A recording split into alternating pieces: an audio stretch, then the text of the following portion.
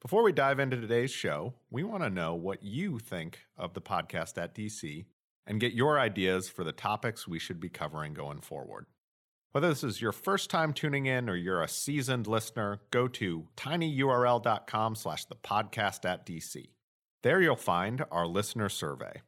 Your feedback will help us improve our content and production quality, and it will also allow us to better serve district residents. And now for the episode.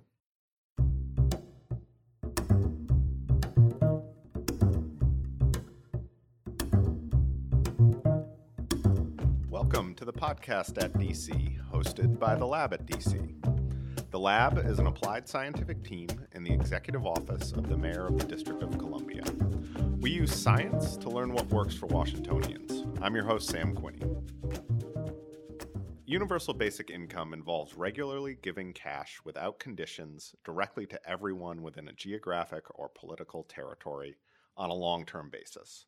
The idea has become a widely discussed measure in policy circles around the world. On this episode of the podcast, I'll be talking with Ioana Marinescu, an assistant professor of economics at the University of Pennsylvania. Ioana reviewed the evidence on the impact of unconditional cash transfers in the United States. We'll also be joined by Dina Hassan, the Director of Policy and Program Support at DC's Department of Human Services, or DHS for short. Ioana and Dina, welcome to the podcast at DC. Thank you for having us, Sam. Thank you for having me. So, let's start with you. You study policies that improve people's economic well-being. How did you get involved in that sort of research, and what really interests you about it? So, I've been interested in people's material well-being for a very long time because I think this is the basis. It's like Maslow's hierarchy of needs. You need to cover your basic needs before you can go further and, get extra education, get, involved in all sorts of things. If your very basic needs for food and shelter and things like that aren't covered, it's just so much harder to go extend yourself and do something more with your life. And so, I've always thought, well, how can we make it so that as many people as possible get these basic needs covered and therefore have a form of economic security. And how has that translated into your research so far in your career? So, I've been studying a bunch of different programs, but some examples include unemployment insurance. So that's really the idea. Well, look, you lose your job, you lose your main source of, livelihood for most people. Well, what happens then? And without unemployment insurance, for most people who don't have savings and live hand to mouth, it would be catastrophic. They wouldn't be able to cover their basic needs, more or less. And so unemployment insurance kicks in to help them, still pay their rent or their mortgage and just kind of maintain, more or less, it's much less than they were earning before, but kind of make do in the meantime before they find a new job. So that's an example. And more recently, I've been researching universal basic income, which is much more broad because it's not for people who lost their jobs. It's really for everybody. And it's, something that people get cash without conditions all the time. So that means that, it's always there. And of course, we can talk about the level, but if that level were, sufficient for very basic, that's why it's called basic income, that means that that's something that people can always count on. And, one of the issues with other programs like unemployment insurance is you have to qualify. And sometimes those qualification rules, depending on the programs, are complicated, which constitutes a hurdle. So it's harder for people to sign up for a program that they're allowed to be in because of all the administrative hurdles. And with a program like Universal Basic Income, it is so simple that, it's just very easy and straightforward for everybody to get it. And therefore ensuring potentially a more rock-solid basis of economic security. Dina, for you, you work on programs designed to improve housing and economic stability in the Department of Human Services here in DC. Yes. Why is that work so important to you, and how did you get interested in it? So we have maybe, 30 minutes? So, I'll cut my comment short. Yeah, the abridged version. So my background is primarily in Medicaid and insurance for underserved populations. But in my research and in working there, of course, we all know that there are other things that impact a person's health and drive them to the ER and to a hospital and to a doctor's care. So I started digging and looking at all of the things that impact that and landed at DHS because that is the agency in D.C. that's responsible for our crisis response for homeless services and economic benefits. And as I looked into all of those things, it landed me into the benefit cliff conversation, right? Because as we look at providing resources for our families, we try to connect them with high growth jobs and different ways to increase their income. But as their income goes up, we were finding that the net resources were going down. And we had all kind of accounts from different employers and other stakeholders where they said that they had all these opportunities available to our clients, and clients were saying, no, I'll pass on those extra hours or pass on that promotion. So we wanted to know why.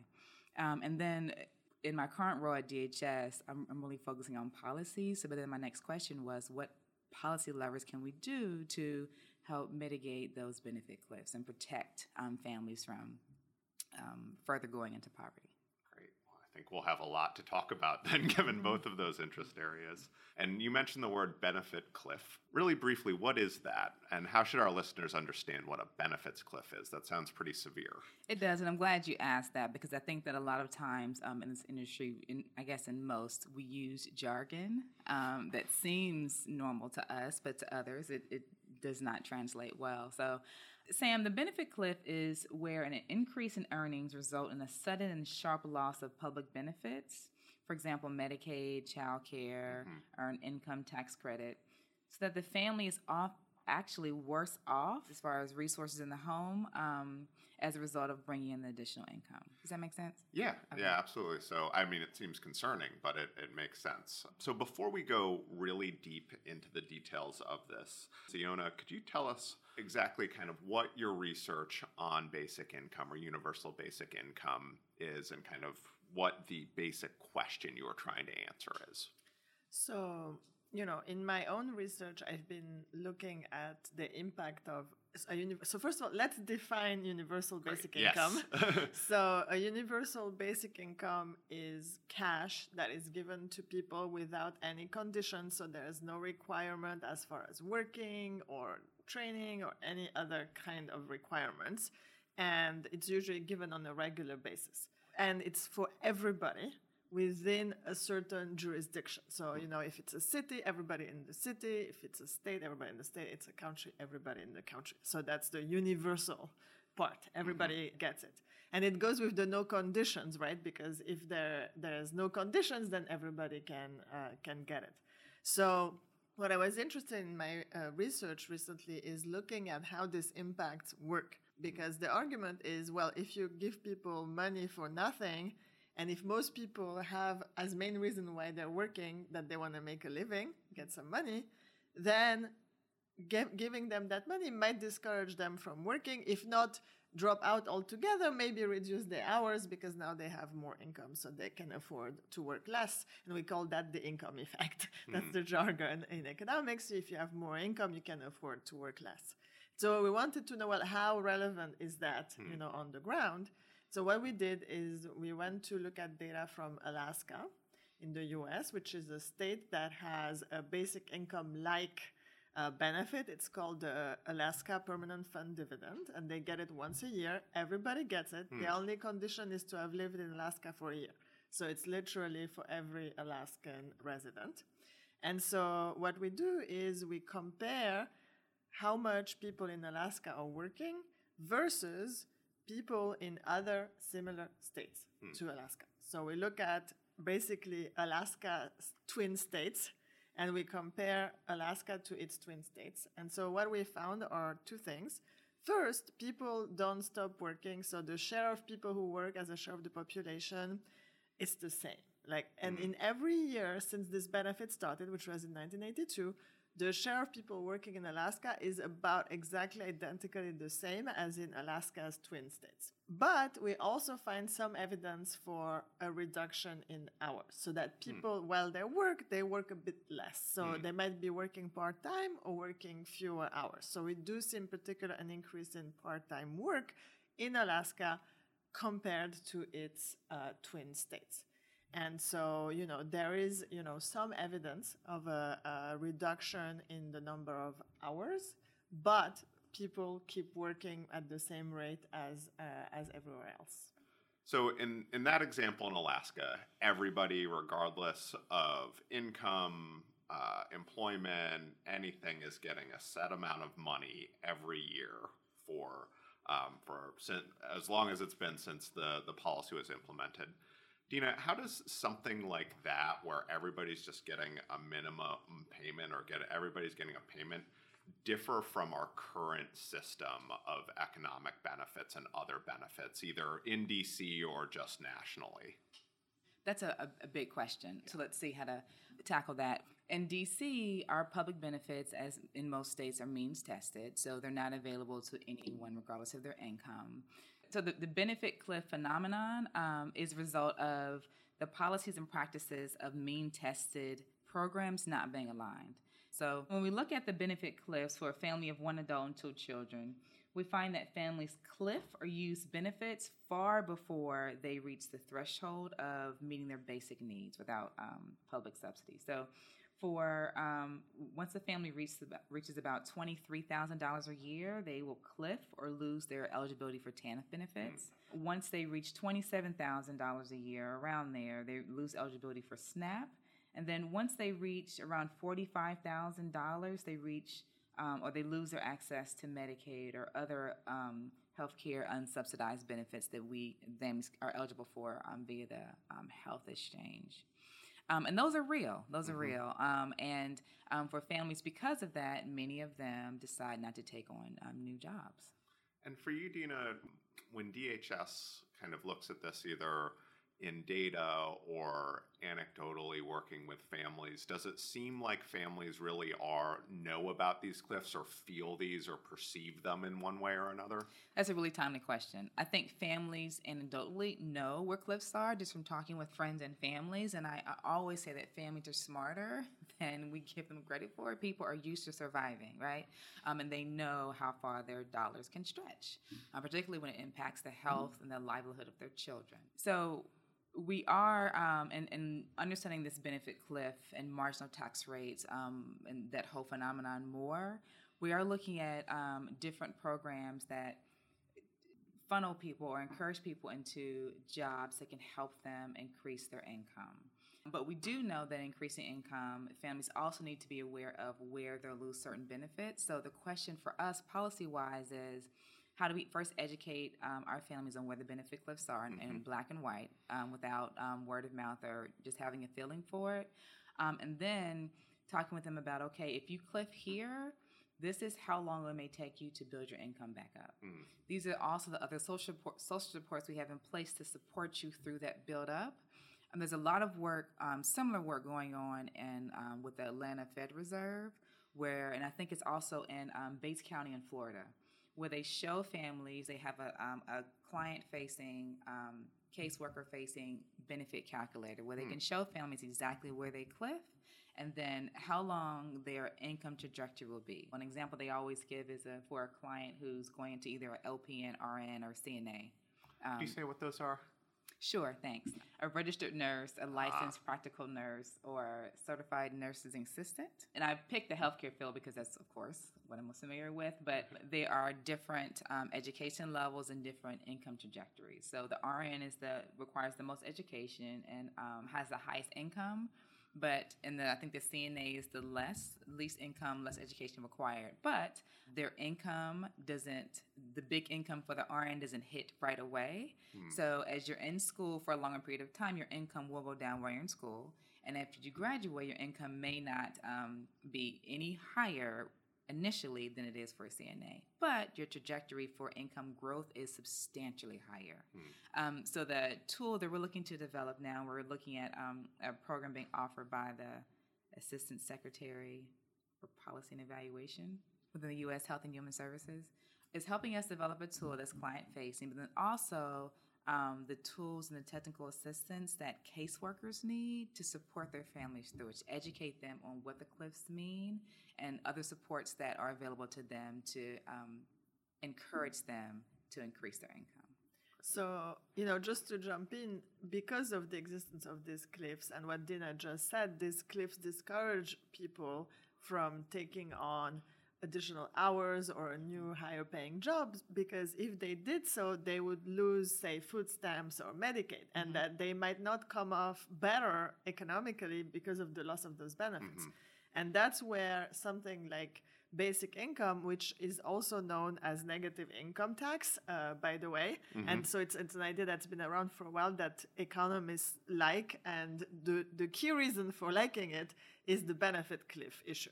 Because if you have something like a basic income, because you always receive the same basic income, no matter your circumstances, that also means if you get that new higher paying job or even your hours go up so you're making more, you're not losing the benefit. And therefore, there's no benefit cliff. Therefore, from that perspective, there's no reason to work less if you have an opportunity, because you get to keep your dollars of benefits just the same. And I don't want to lose that point, because this is super complicated and hard to understand. And it's not even that families don't understand the complexities between all the benefits they're eligible for.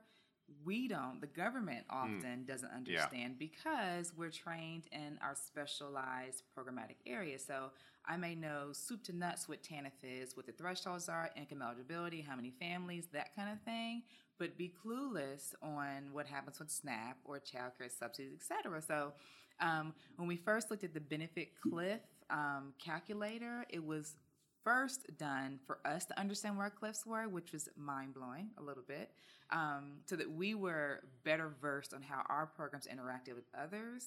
And then the second phase will be to then present it to our families in a way that actually makes sense and in real language and usable terms, in a way that factors in the anxiety of seeing where cliffs exist. Yeah, absolutely, because it's super important in that we know from lots of behavioral research and experiments, some of which that we've run in the lab, these burdens of paperwork or having to apply or reapply for things like TANF aren't just a simple, I need it, I qualify, I'm going to go do it.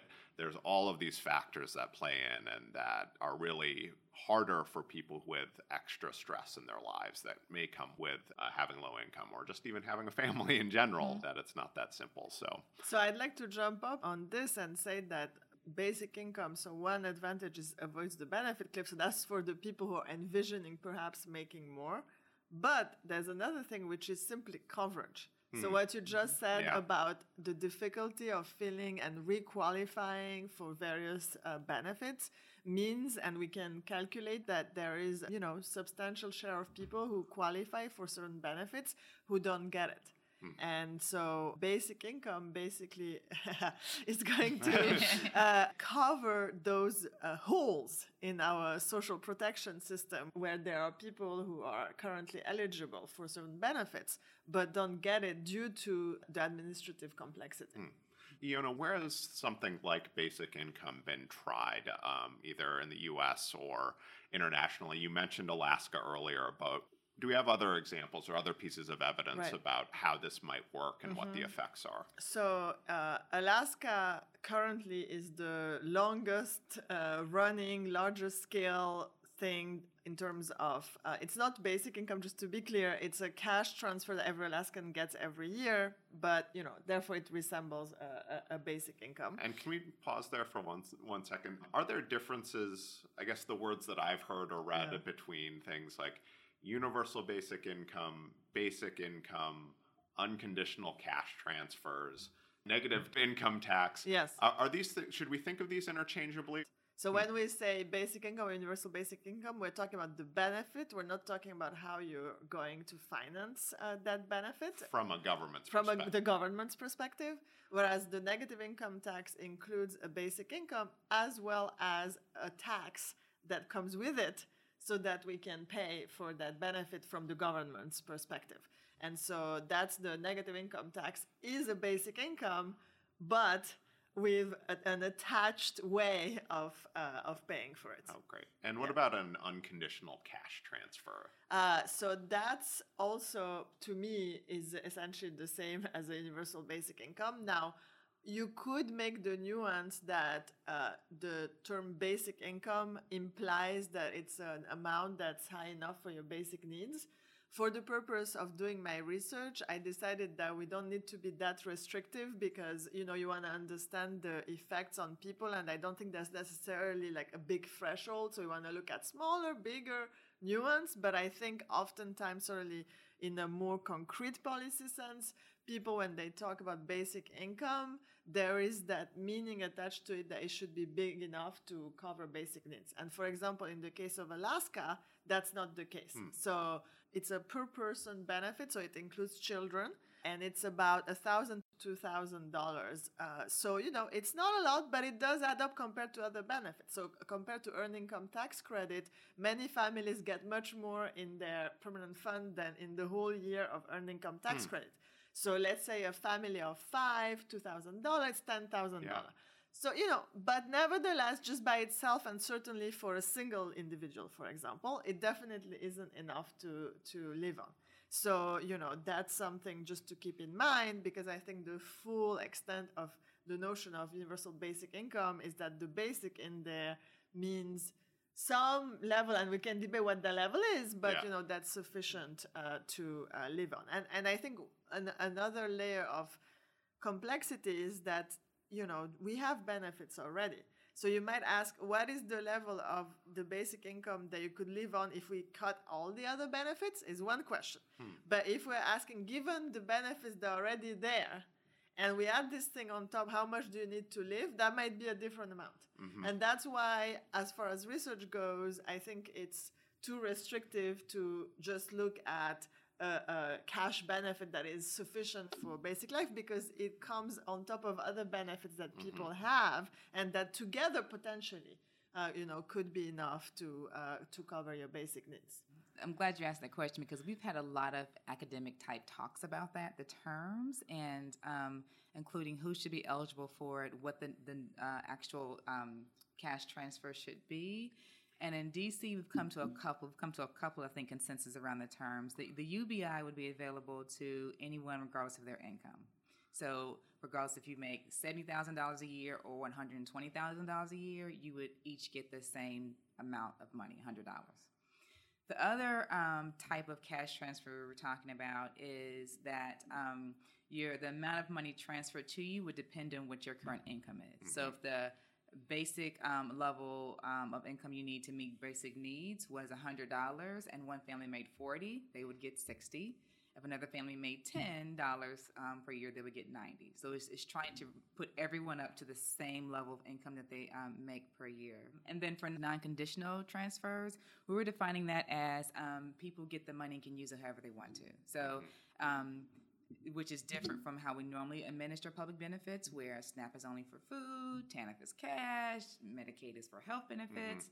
It would be giving people $100 and saying, you do with it as you please, because we trust that you know where you need to spend this money.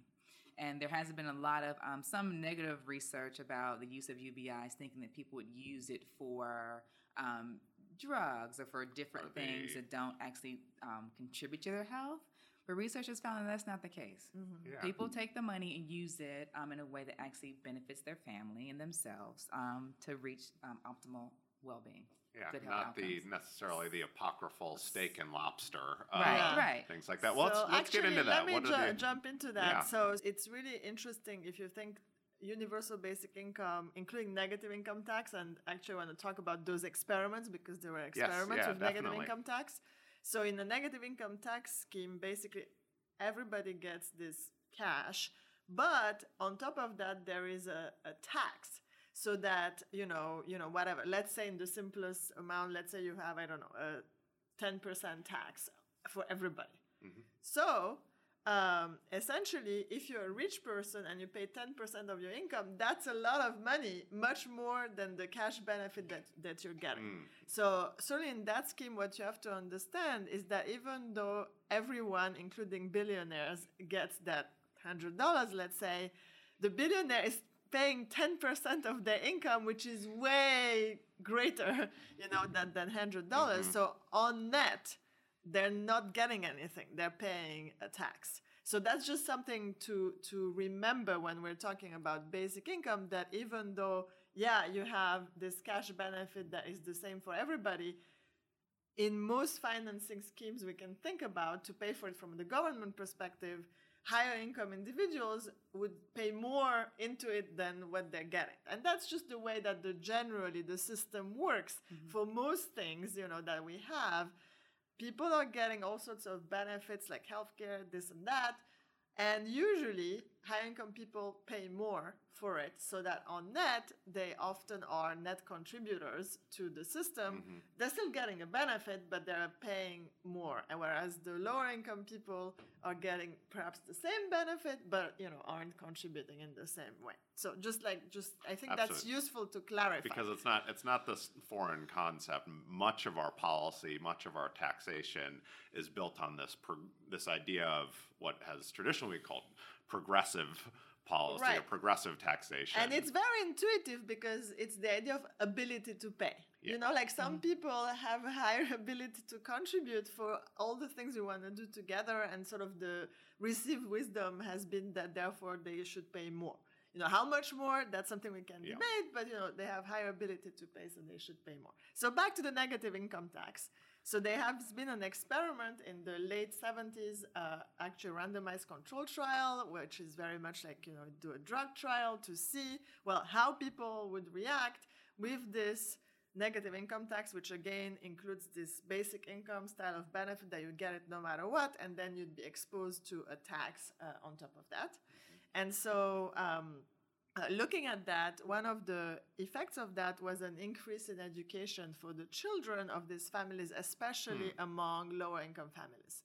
And so that shows that this money had those positive effects on families, and therefore was spent in ways that ultimately contributed to that effect. So that doesn't necessarily mean the money was spent on education directly, but in such ways that ultimately helped the children achieve better grades and higher levels of education. So that's very important thing to keep in mind, because this was pretty large at the time, the largest social experiment that had ever been done on a question like that, and has shown those positive effects on education for lower income families. A lot of what your work, or what you've summarized in some of your work, are things that go back all the way to the 70s or the 80s in the Alaska example. What are some of the general outcomes that are measured by those? And what do we know about their effects when we look at some of the different pilots? Right. So collectively, if you look at all the different experiences that have been tried with unconditional cash transfers, what you find first is what is the impact on work? And there it's not clear, because on the one hand, giving people more money might make them work less because now they can afford to work less. But on the other hand, if somehow that addresses the benefit cliffs that we talked about earlier, this could actually encourage them to work more. So it's depending on what the benefit is, it's not completely clear what it would do. Now, in practice, just looking across studies, what you see is that having this unconditional cash transfer either has no effect on work or has a small effect of reducing mostly hours. So people usually don't stop working, but they might, in some cases, reduce the number of hours that they're working. So that's, for work. So that's the first result from the literature. Then the other thing I mentioned earlier is about the increase in education and all outcomes. So for the children, and that's especially true in the most disadvantaged families, it's been found across a number of studies, an improvement in health and especially mental health. right? So in Native American reservations, a lot of them have income from the casino that they're running, and every member of the tribe gets the same income no matter what. And so that's in the sense in which it's similar to a basic income. And similar to Alaska, it sounds Exactly. like, except that the Alaskan casino is the oil reserves Yes, or things right. like that, right? Exactly. So it's very similar idea. And so what has been found there is that this one had no impact on work. It's more than the Alaska Permanent Fund, but it improved mental health and reduced drug and alcohol use among youth. So I think that's a very important result, because many people are concerned that with this extra money, it could be ill used, but what you observe is exactly the opposite, that it has helped people deal with these issues. And then from those Native American studies, you also see one of the most recent ones, which I think is fascinating, is an increase in civic participation. So an increase in voting for the next generation, not for the parents, but as these children who have fewer psychological problems, who had gotten more education, grow up, they are more likely to vote. And the effect is such that it really contributes to closing the gap in participation between high income and low income individuals. And I think that, thinking that from you were a democracy, you want everybody to express their opinion, but oftentimes low income people are disempowered. This is one of those policies that can contribute to bridging that gap and ensuring that, lower income individuals do participate politically. So there's one of the things that I want to get both, Dina, your perspective as a policymaker and your perspective as a researcher, but you mentioned a number of different outcomes across a number of different studies that I know across a number of different decades even. Right. But things like employment, things like hours worked or income, but also, so those, very economic factors, but also factors like educational attainment, civic participation, health, and some of them moving in different directions, it sounds like, at least in some of the studies. As you're thinking through how you design policies in DHS or district-wide, how do you weigh those potential outcomes if they're not all really clear in one direction? Looking at a person or family's well-being outside of just their work productivity or outside of the hours that they're working, and I really want us to really pay attention to that. The impact, the positive impact that can happen when families don't work as many hours. So because they're not working as many hours, they can invest more time into their children, invest more time in their community, which the net effect then for all of us, for our community, is that we are better. And I think that's something that we don't want to forget.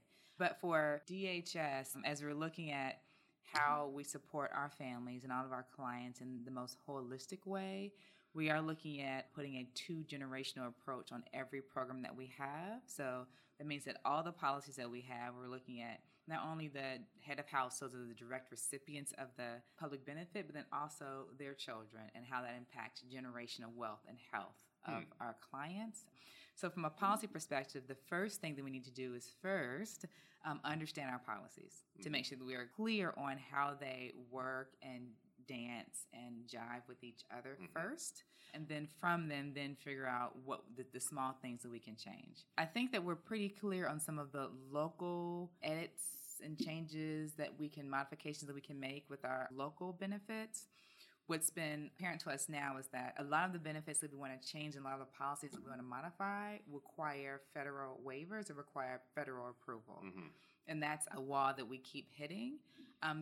We haven't found a lot of states that have secured waivers like this. There was, I think, a proposal that came out of the Administration for Children and Families where they were looking to launch demos that would allow states to waive the clear firewalls between blending funds amongst programs. So to be able to create a little bit more Like of, unified, instead of a separate combined food assistance, separate health assistance, but one closer to this basic income or combined cash benefit. transfer. Right, Yeah, a combined benefit that would say that we're going to take the amount of money you would have received from SNAP and TANF and Medicaid, lump it together, and then provide it to you monthly to then pay for your health insurance and your food and et cetera in a way that best benefits your family. But to do that, that's that will require the federal government to say, okay, we'll waive some requirements around how you can use the money.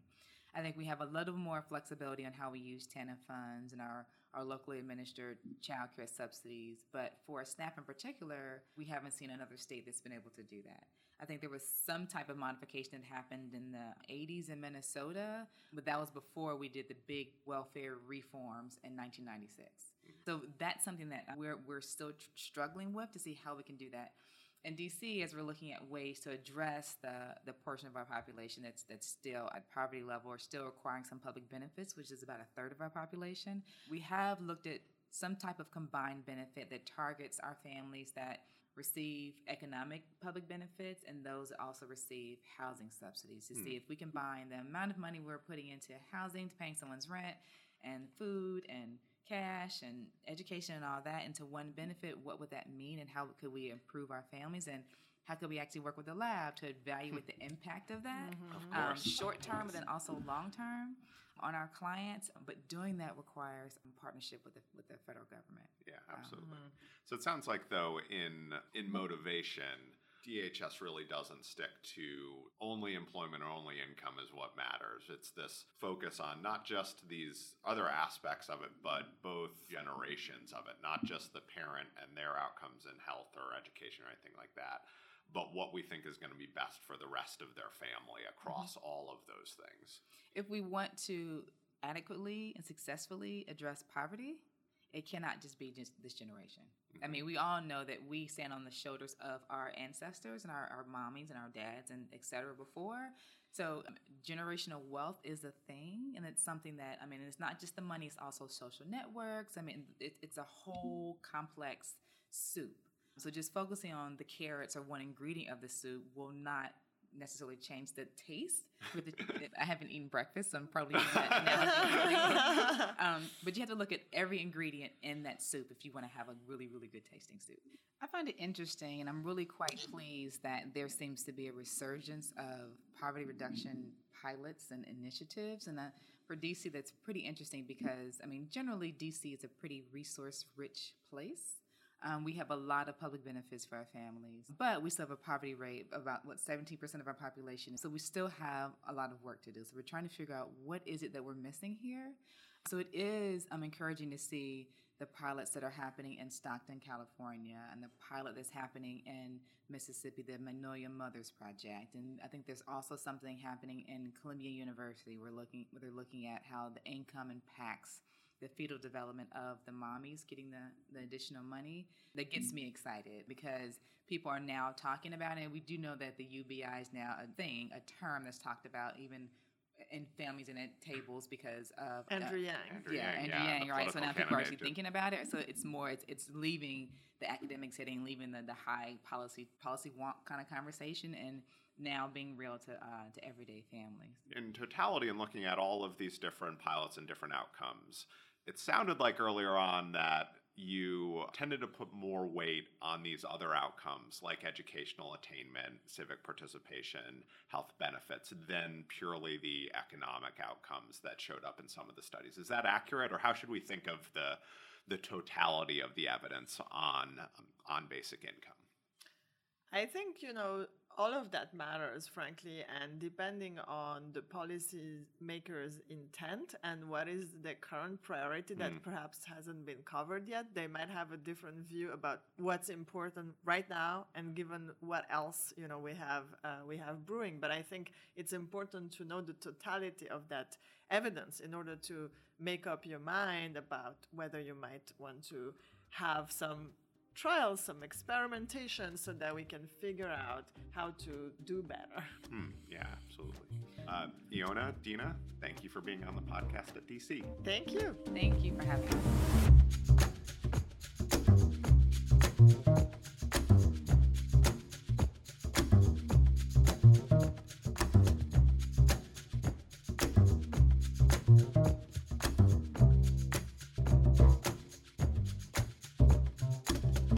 Thanks for listening to the podcast at DC, a production of The Lab at DC. This episode was produced by Nellie Moore and edited by Danforth Webster.